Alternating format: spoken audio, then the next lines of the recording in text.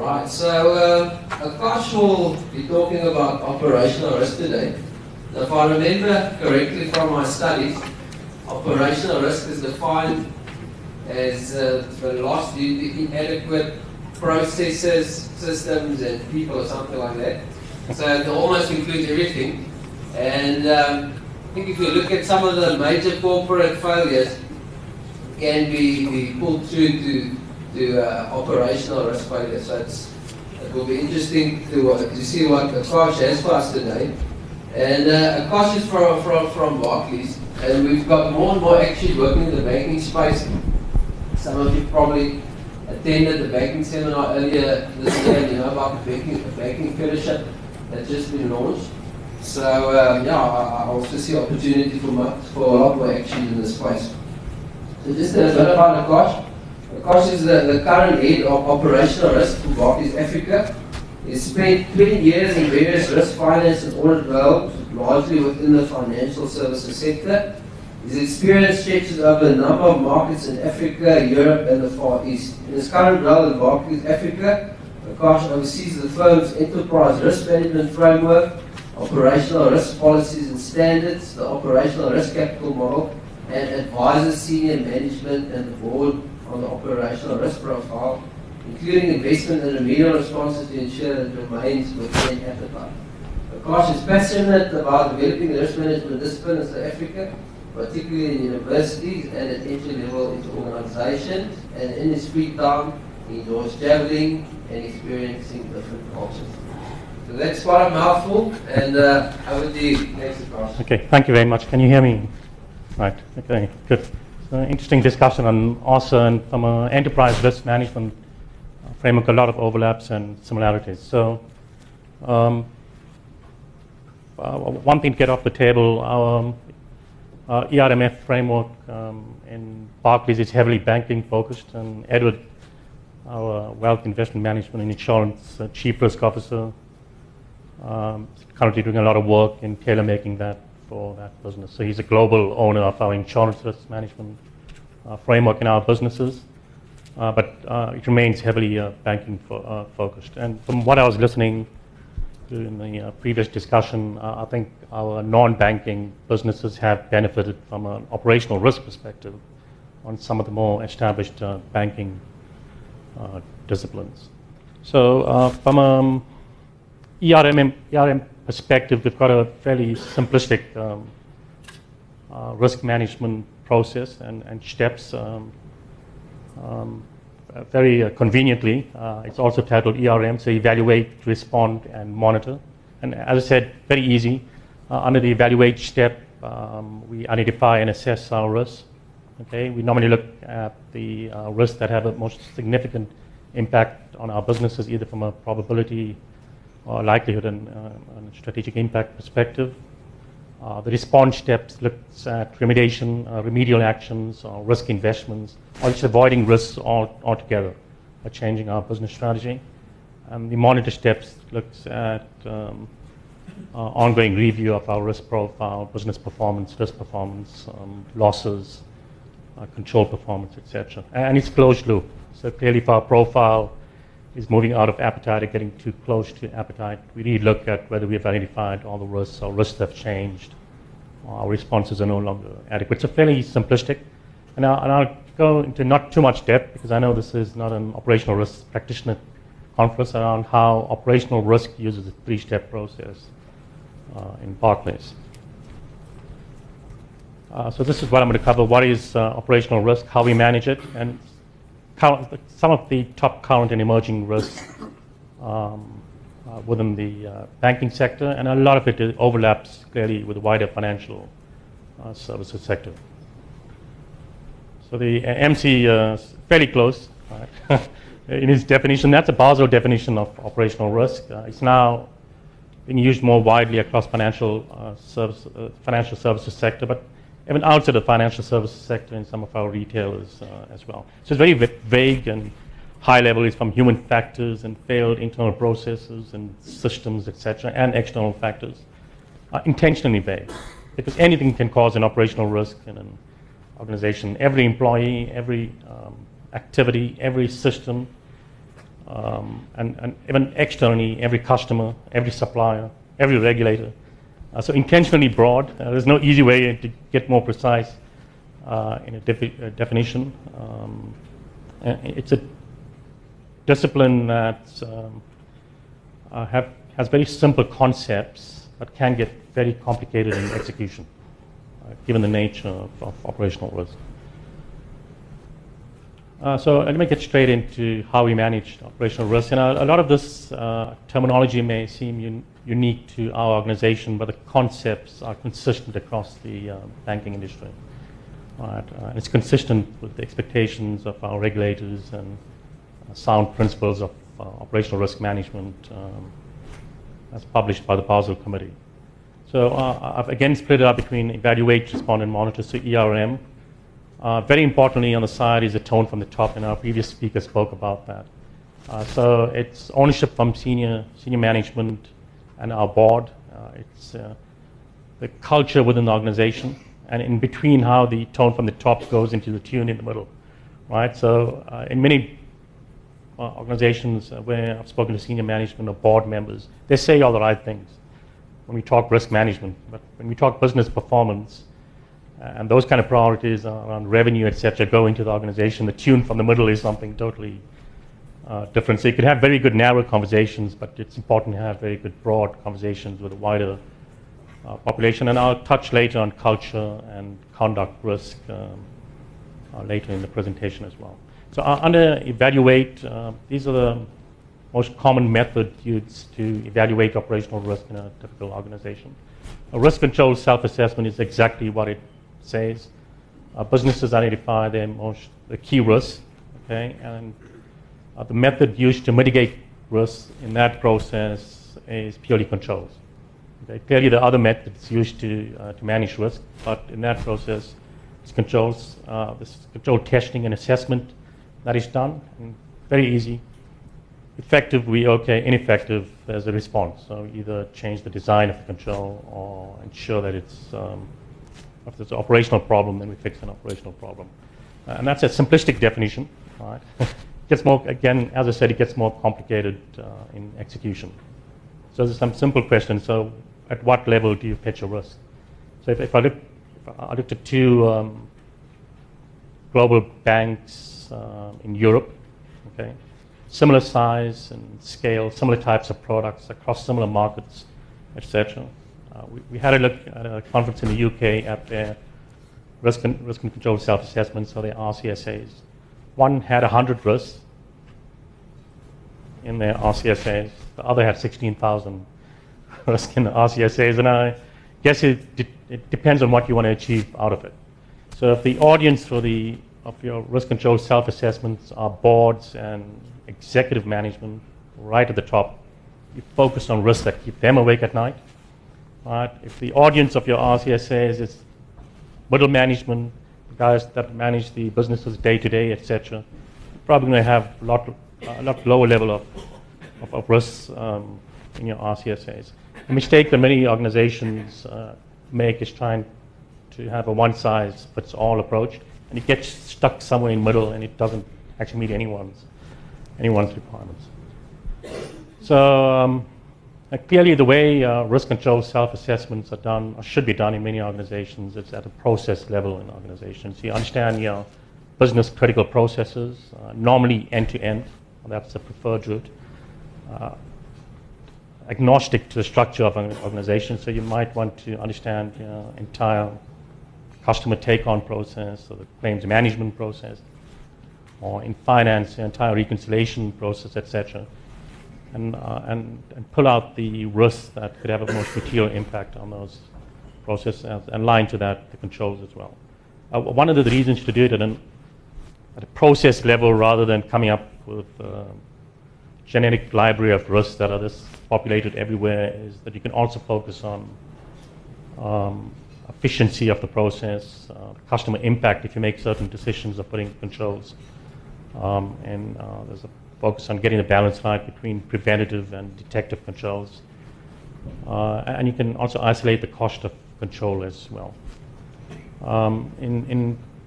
when I look at the way RCSAs are done in organizations, when it's done on an end-to-end and on a couple of pilots that we've done, we've managed to reduce the number of controls in a typical process by about 40%, but fewer controls, but more controls, more control, generally speaking. So it has huge cost implications depending on where you pitch it and how you do it. RCSAs are normally done at a point in time, maybe twice a year, so very lag in nature as a risk management process. It's a fairly extensive activity, so it cannot be done more frequently. It may be done when there's a material change in the business and you want to reassess your risks and controls. But normally, to complement RCSAs, most organizations also use risk metrics as well that are more real-time, certainly looked at more frequently, sometimes multiple times a day or daily, certainly not less frequently than monthly. And examples of risk metrics on different risk types, maybe on technology, system uptime as a percentage. So probably in your tier 1 systems you'll want 99% uptime. Tier 2 systems maybe 95%. On people risk, maybe vacancy rates and turnover rates. On core business transactions, error rates, or timeliness of processing, etc. So you could come up with a number of metrics to actually look at risk on a more real-time basis of organization, clearly with thresholds that say what's within or outside of appetite. So currently in Barclays, across all our risks, we actually have around 160 metrics that we monitor on an ongoing basis. It covers all our major risk types. Whereas RCSAs are normally done at a process level within businesses, most metrics are normally done by risk type. So depending on the taxonomy of risks that you may have. We touched on scenarios in the earlier presentation. We currently use scenarios for more extreme events. So the first two, day-to-day, business as usual management. On scenarios, we normally look at 1 in 5, 1 in 10, 1 in 20, 25, and possibly 1 in 100. So it's a more extreme impact, lower probability, but very plausible risk. And relevant examples, for example, is electricity blackout in South Africa. Had it in 1 in 25, now it's like a 1 in 3. Right? A pandemic in some of our markets outside of South Africa, very real. It's an extreme risk, but plausible. Right? And the probability moves as we get more information. A data center going down through a terrorist threat, as an example. Now, there's various ways in which, under respond actually, that we can actually respond to those risks. We may decide to try to manage those risks better. So, for example, in a data center scenario, beef up our disaster recovery side, or not put everything in a single data center. There's ways to actually manage those risks. In a total power blackout scenario, do we shut down the banking system and bring it back up to manage that risk appropriately? And when do we do that? Do we do it after most likely 24 hours or 48 hours of total blackout throughout the country? So those are the kind of decisions that we need to make on a respond on scenarios. Currently, amongst the major banks that are on an advanced measurement approach for capital purposes, all of them use scenarios as a key input, and the bulk of them are using scenarios as the only input, right? With loss data and other data points informing these scenarios and not going directly into our capital models. Strategic risk assessment is a tool we use to focus exclusively on execution risk. So business objective execution risk, it's normally done at our strategy setting, as part of a strategy setting process, or when we look as an organization on how well we've executed the strategy. Normally just after a year and when we need to explain the results. And the type of risks that we look in there are very explicitly aligned to our strategic objectives. So for example, many financial services industries want to migrate customers from bricks and mortar to digital channels, and execution risk is the ability to deploy technology platforms. Or all our financial services companies in South Africa are looking to expand in the rest of Africa. into multiple markets. And execution risk is potentially not getting approval from regulators in those countries, right? Or so there's various types of execution risk that may not be very explicitly captured anywhere else in our risk management process, and therefore needs to be looked at separately. From a response, I've discussed that to an extent. So we can either respond by making investments proactively in risk management, but if we don't, then we'll have to fix it when something goes wrong. Obviously, the preference is to invest upfront. On risk events, those are significant losses, significant non-financial impacts of an issue arising. And the response there is, very importantly, if you want to test whether your risk management framework is working, is that you learn from your lessons. If a risk materializes in one part of the business, especially if it's an operational risk, it's very likely that that risk is relevant to the rest of the organization. Right? Technology, people, payment type risk, physical security, premises is relevant to an entire organization. You make a mistake once, right? You don't make a mistake twice. Very important, and we spend a lot of time on lessons learned, and it's hugely value added to understand whether a particular event or an issue we pick up on one part of the organization is pervasive or not. Right? And that's fairly understated in many risk management frameworks, possibly one of the high value adds that's very simplistically and easily implementable in organizations. And finally, monitor is when we continuously monitor the profile against appetite. And monitoring the profile is business performance, risk performance, losses, events, control effectiveness, how our metrics are performing. And it's a closed loop, so if you see something, profile deteriorating or moving in the wrong direction, we need to go back, as I said before, and look at whether we've identified all the risks or our responses remain appropriate, etc. So it is a closed loop and overlaid on the tone from the top. And that's critically important. If you don't get that right, this stuff on the right-hand side is really not sustainable.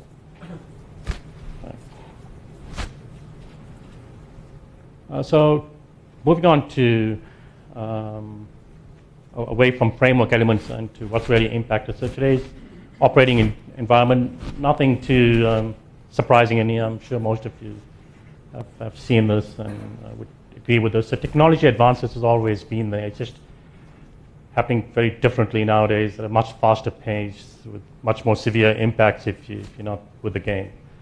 Customers want to be always, everyone is always on and connected, except you. I don't see getting a signal in this room, but generally everyone is always on and connected, and the power is going to the individual and to the customer, and they want to do things themselves, and they want to do it 24/7, not from 8 to 5, and we just need to change the way we operate in financial services, and that changes the way we manage operational risks. Very frequently we are getting calls at 10 on Saturday night saying that some of our systems went down on fraud, etc., and we've got exposure, and what do we do for the next 10 minutes, etc. And that's the nature of managing operational risk in the current environment. It's certainly not 8 to 5.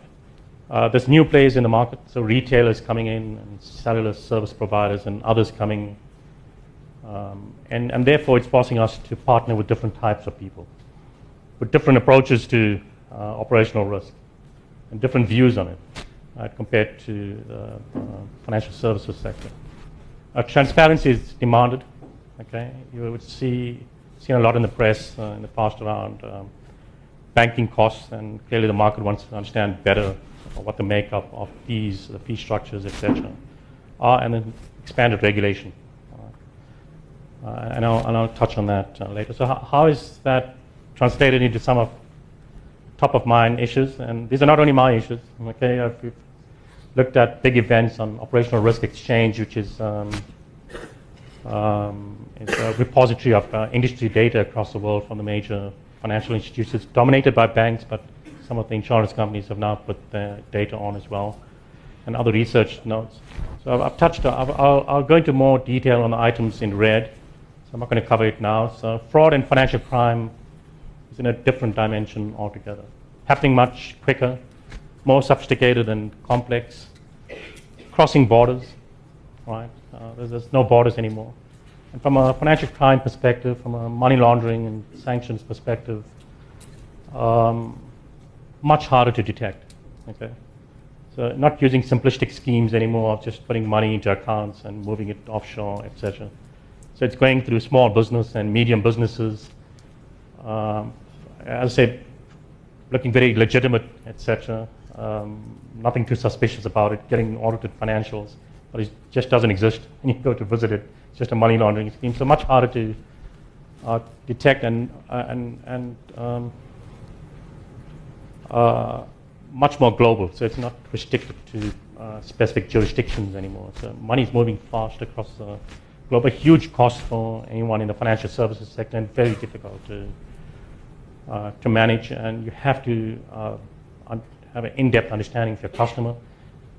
Much easier in a corporate and investment banking type environment where you have fewer large customers. Much more difficult in a retail environment where you've got millions of customers. Big data management, I've seen data later in the presentation, so I wouldn't get into more detail, but data is becoming a big strategic opportunity for many organizations. Using some of the Google principles in the financial services sector. So using data to understand customer behavior. Great opportunities from a financial performance perspective, big risk if you get it wrong from an operational risk perspective. So that's a big focus area. Outsourcing and insourcing. On outsourcing, some of the big risks are with suppliers that are dominant in their markets or are monopolies. So in South Africa, Eskom and Telkom, and before we went online with statements via online channels and email, etc. South African Post Office, right, as well. What we found recently as well, very importantly, is that we do not only focus on the big suppliers. So there's a lot of small suppliers that could bring down business critical processes if they are not functioning as well. So it's important to look at suppliers based on the impact they have on the organization rather than the size of the contracts or just the scale of the suppliers. Insourcing, very relevant to multinational large organizations across jurisdictions. So a lot of big companies have set up production shops in low-cost hubs across the world. It becomes an issue when you have businesses in different jurisdictions relying on those hubs. So separate legal entities, separate boards, separate regulators, sometimes minority interests. So you have to demonstrate that insourcing arrangements are done on an arm's length basis with market prices, that you'd monitor performance of internal suppliers in the same way that you'd monitor performance of outsourced suppliers with similar implications as well. And that's becoming a hot topic, not only for boards within some of these large multi-jurisdictional companies, but also with regulators as well. There's other implications as well, so there's tax implications, which your transfer pricing, etc., that need to be considered as well.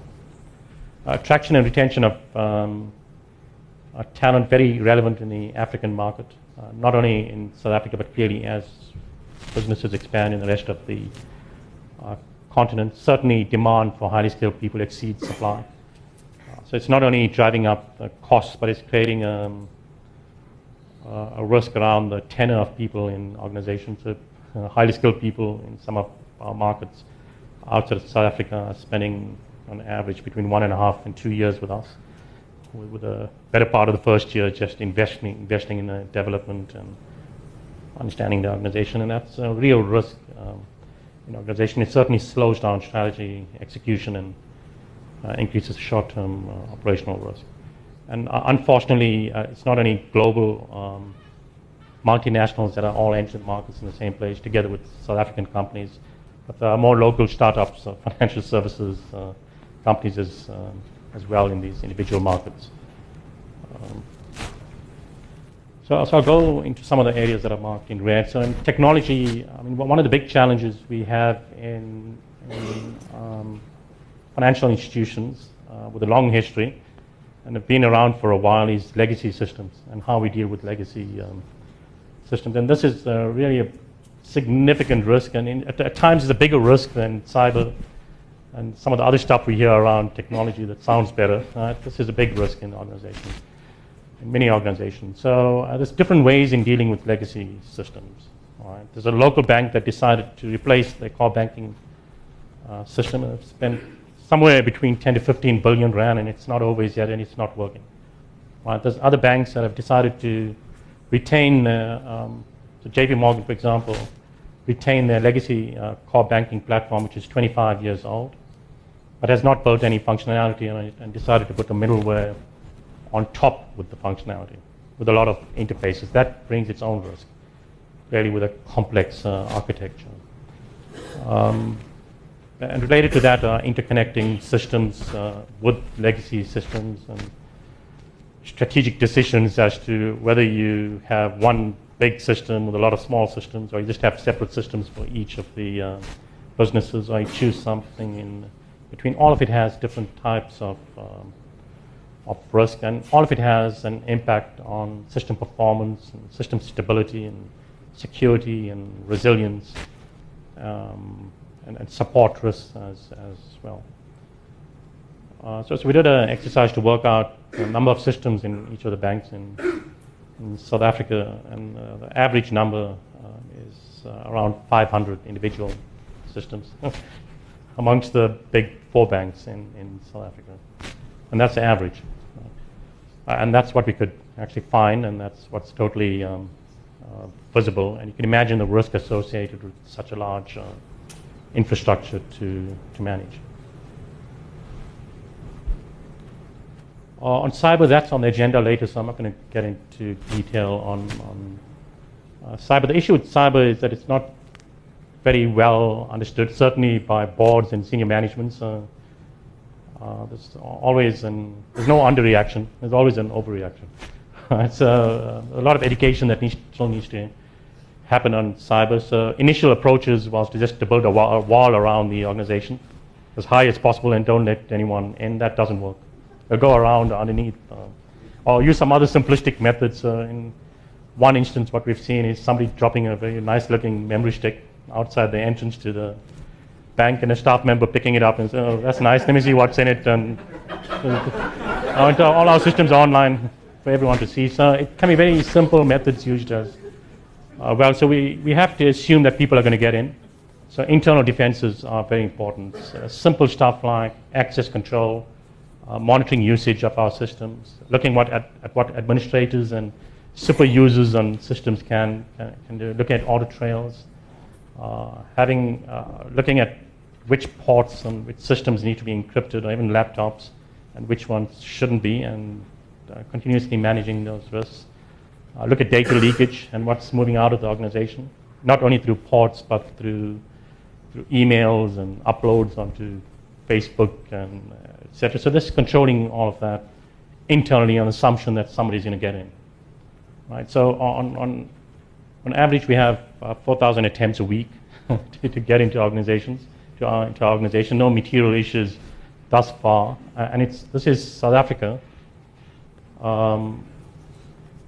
Less susceptible to this at this stage. Can you imagine what happens at global banks, where there's a huge payoff at the end? What we've also found in cyber is that you are only as strong as your weakest link. So what financial institutions have, or banks specifically, have tended to done in the past is spend a lot of money in their big operations where they could afford it, lock everything down and get it done, but then somebody just goes to one of your smaller operations, less affordable, weaker infrastructure, and that gets in through there, because inadvertently they are connected to the global group. And there's various reasons for cyber. So I know some people do it for financial benefit, corporate espionage, political reasons, and just for fun, right? And some people just do it for because they have a view on something or principle. Like those with the Ashley Madison accounts here you know what I'm talking about.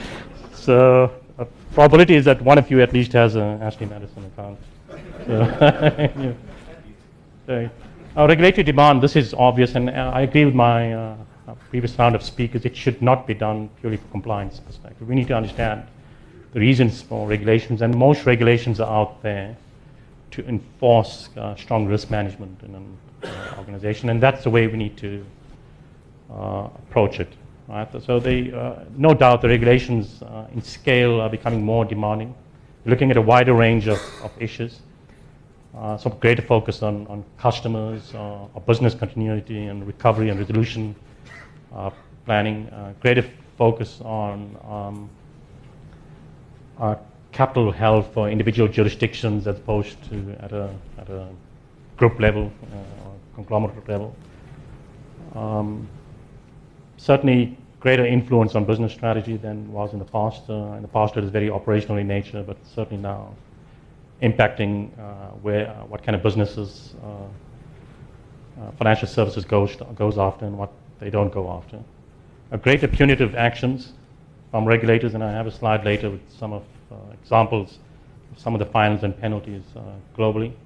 A big issue, certainly in the banking markets, is one size fits all. So a copycat approach to regulations. It's normally developing markets taking global regulations into some markets where it just does not make sense from a commercial or even an implementation perspective, purely because of infrastructure.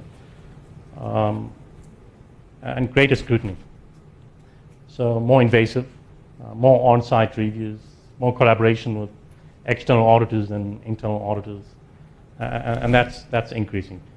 So typical regulators generally starts off at best uncomfortable, no matter what you tell them. So there will always be scrutiny from regulators.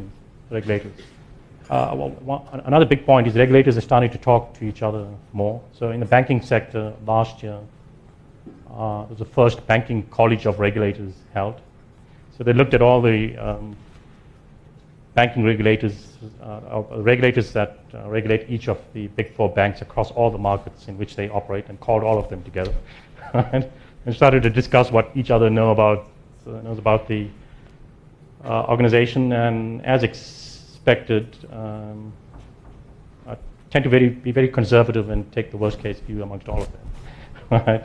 And then that just perpetuates regulatory scrutiny and punitive measures that they've taken.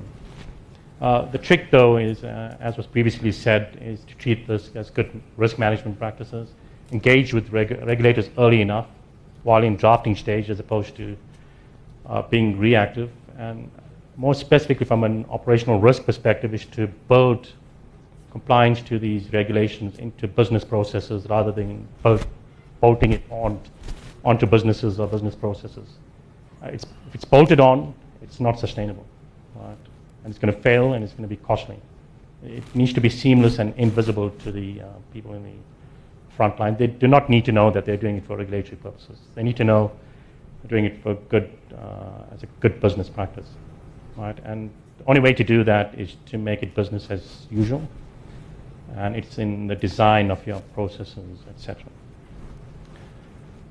And then finally, culture and conduct risk. I must admit, didn't receive the focus that it should from an operational risk discipline perspective until 2 to 3 years ago, following some fairly significant events in the market. And at Barclays, we've got a separate framework for conduct risk.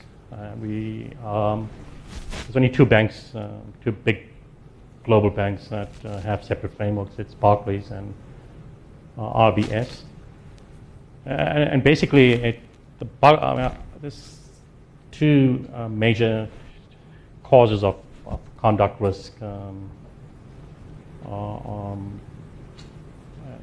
an organization. It either could be bad judgment or bad calls or inappropriate calls, or it could be a catastrophic operational failure in the business. Right, so it's how you execute operational risk. And I've got some of the fines and penalties and cost of customer restitution globally. I've put it in dollars and pounds, unfortunately, because I can't use. I gave this presentation on Monday, and if I put the rand figure, it would have been inaccurate today. So, so the bottom line is 600 billion rand worth of fines and customer restitutions on this page, and I haven't even included everything. So mortgage crisis in the US is not included here. The forex rigging issues are not included here, and certainly all the sanctions and anti-money laundering breaches, which Standard Chartered, etc., are not included here. So the number is astronomically higher. Bank of America budgeted £12 billion for $12 billion for fines and penalties for 2015. That's what's budgeted for, and they expect. Kind of asking for the fines. One of the most significant one that is probably relevant to the audience in this room is payment protection insurance in the UK. The bulk of the cost there is customer restitution. And it seems silly now in hindsight that you would sell, for example, unemployment insurance to a retired person who's not working, but that's what happened, and that's what was in the fine print, and that's what the banks made, or certainly the insurance companies, and some of the banks made a lot of money on as part of a bundle of products. Individuals did not understand what they were purchasing. We don't know why they bought it, but clearly it's because they did not see, as I mentioned before, transparency of the costs in the contracts that they've purchased. And I believe that this is going to escalate, and it's going to escalate in our African markets, and certainly almost more immediate term in our South African market. Probably not matching these figures, but certainly much higher than what we've seen to date.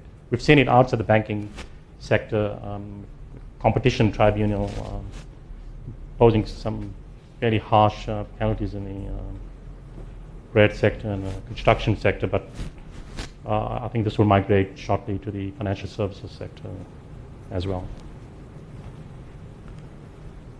So again, just to reiterate from a culture and conduct perspective, tone from the top, accountability, effective challenge from the second and third line of defense, and appropriate incentives. And I just want to touch on the incentives for a bit. So from an EU and UK perspective, the regulators in those jurisdictions kind of proposed, kind of told the banks that are domiciled as and which act as home regulators in those jurisdictions, but they need to implement very prescriptive remuneration practices in those organizations. So there's a cap on variable remuneration. There's a very precise definition of variable remuneration to ensure that nobody gets around that. There's deferred bonus schemes in those organizations as well. And very recently, and added as well, is clawback arrangements with employees, even if they've left the organization. All right, so a legal clawback of between 7 to 10 years on remuneration should something come up subsequent to them leaving or subsequent to them being paid out. So this is getting really serious, and if the financial sector does not appropriately respond to this, they will be forced to respond in ways that they probably prefer not to, right, by these kind of measures. Okay, so I'll wrap up there and I'll start backwards. So just to summarize, tone from the top, critical, executive ownership, very important in a complex environment to keep your risk management steps simple, and certainly agile as technology plays a bigger part. Educating senior management and boards on some of the risks such as cyber and more complex fraud risks are important, and the need to proactively engage with regulators, either to influence regulations or to implement it within a reasonable time scale to make it business as usual in our organization is paramount. And what I didn't mention, which is very relevant here, is operational risk needs to be also integrated with other risk types. So as mentioned previously, there's operational risk in credit risk, market, funding, insurance, underwriting. There's operational risk all over the place, so it should not be looked at as a one-dimensional risk. It can really happen anywhere at any point in time. So that's what I have to say. I'll take questions from the floor.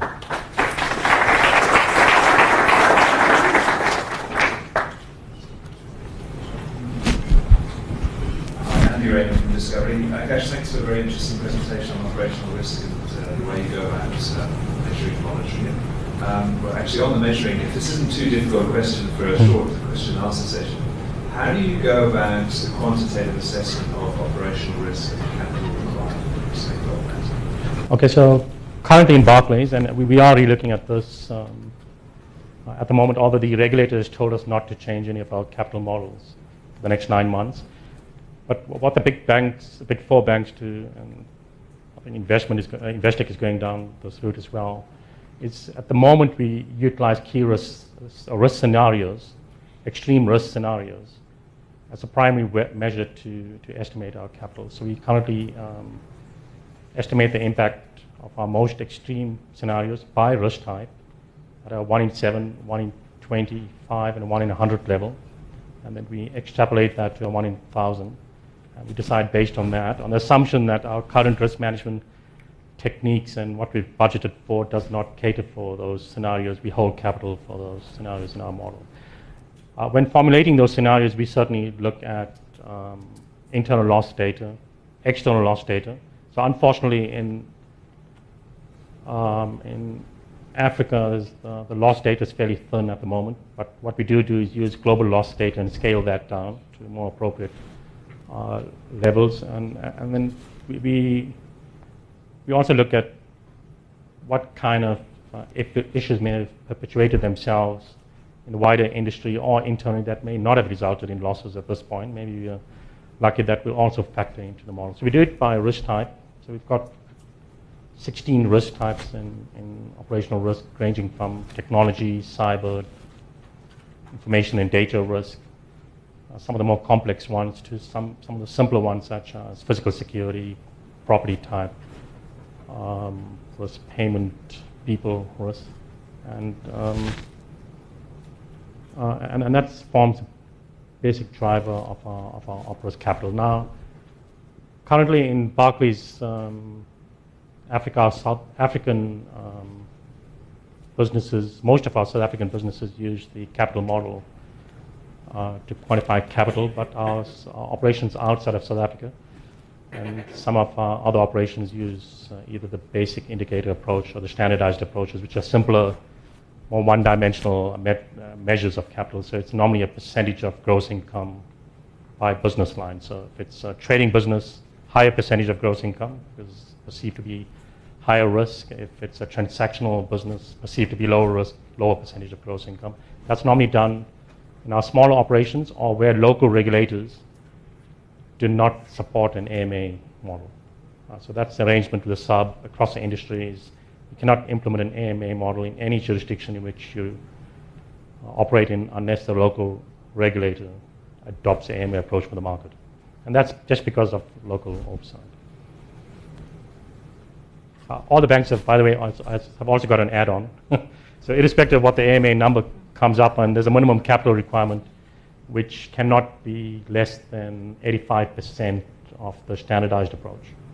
And I know for a fact that if you look at the financial reports of all the banks, all of the AMA models are currently reflecting a lower number, which means, apart from for risk management purposes, there's no other risk measurement benefits of actually having a more complicated capital model. But certainly it's useful for risk management. Thank you, Akash. My name is Akash from Connect Solutions. You mentioned the LIBOR manipulation, and that's affected the whole market. You get trillions of dollars on the interest rate swaps, etc. Has Barclays actually addressed that particular issue? It's very difficult. You've got to get down to the guy right at the bottom. Let's give an idea of how you actually address manipulation like that. So at the time that it happens, and Barclays had at that point proactively disclosed that matter to the market before any other banks, and that's the reason eventually the fines and penalties are much lower than our counterparts. So you are right, very detailed investigation was done at a trader level. Right? So it was not at a desk level or at a very aggregate level, but each trader was investigated individually, and that's the only way you actually get to the bottom of it. Clearly, it would only be successful through collaboration with other players in the market. So at the time that Barclays had disclosed it, it was fairly obvious that other players in the market were aware of it. as well. And all of them have subsequently gone through a similar review. Clearly, the Barclays was the guinea pig in terms of the approach to the investigation, which was overseen by the regulators on an ongoing basis, and the other banks involved went through a similar process. Very difficult to quantify, because somebody could have taken out a home loan based on a LIBOR rate, and we don't know whether they may or may not have taken out, and at an individual level, we don't know whether they should or should not be compensated or not. So most of the fines and penalties, and for some of our corporate institutions, restitution was based purely on negotiation rather than any scientific method out there. By the way, the root cause is a culture issue and a conduct issue. It's not an operational matter. My name is Gary Pelser. I just wanted to ask, you mentioned operational risk appetite. Yes. How do you actually go about deciding how much appetite you've got for operational risk, and how do you express it? Okay, so firstly, we currently measure appetite both on a financial and non-financial basis. So from a financial perspective, we have certain loss metrics. So we've got a percentage of gross income that we deem acceptable to lose through to operational risk losses. We also measure operational risk losses against benchmarks in the industry as well across our different markets. And the qualitative measures is exactly what I've mentioned up there. We work at our appetite and qualitative measures per risk type. So for technology, we'll very specifically say what's the uptime on specific systems, what kind of performance do we expect from certain systems. None of it is 100%. It's impossible to have it in 100%. It's too costly. So somebody in Ghana might say, I'm happy with 90, and somebody in South Africa on our core banking platform says, I want 99.5, and the 0.5 must be after business hours. So it's fairly granular. We've got 160 metrics that we use to manage non-loss related appetite. This is done by risk type, but agreed with all the businesses, right? Because if we do move out of appetite, it's them that need to spend the money to bring it back within appetite. So it's done bottom up. We aggregate it, and it's approved by our board on an annual basis. Clearly, during the year, if we do expand into new markets, that's extrapolated into the new markets as well. Different businesses may have different appetite, but the aggregate is actually one that's agreed at our board. We do not have appetite for certain things, zero. So intentional breach of regulations, intentional issues around how we deal with conduct risk or treating customers fairly. So there's certain broad statements that we have in our appetite proposal to businesses where we actually have zero appetite. We don't have discussions around appetite there. It's just do not do these things. Right. I think we're running a bit over. So thanks everybody. Just give them a hand. Thank you. Thank you very much.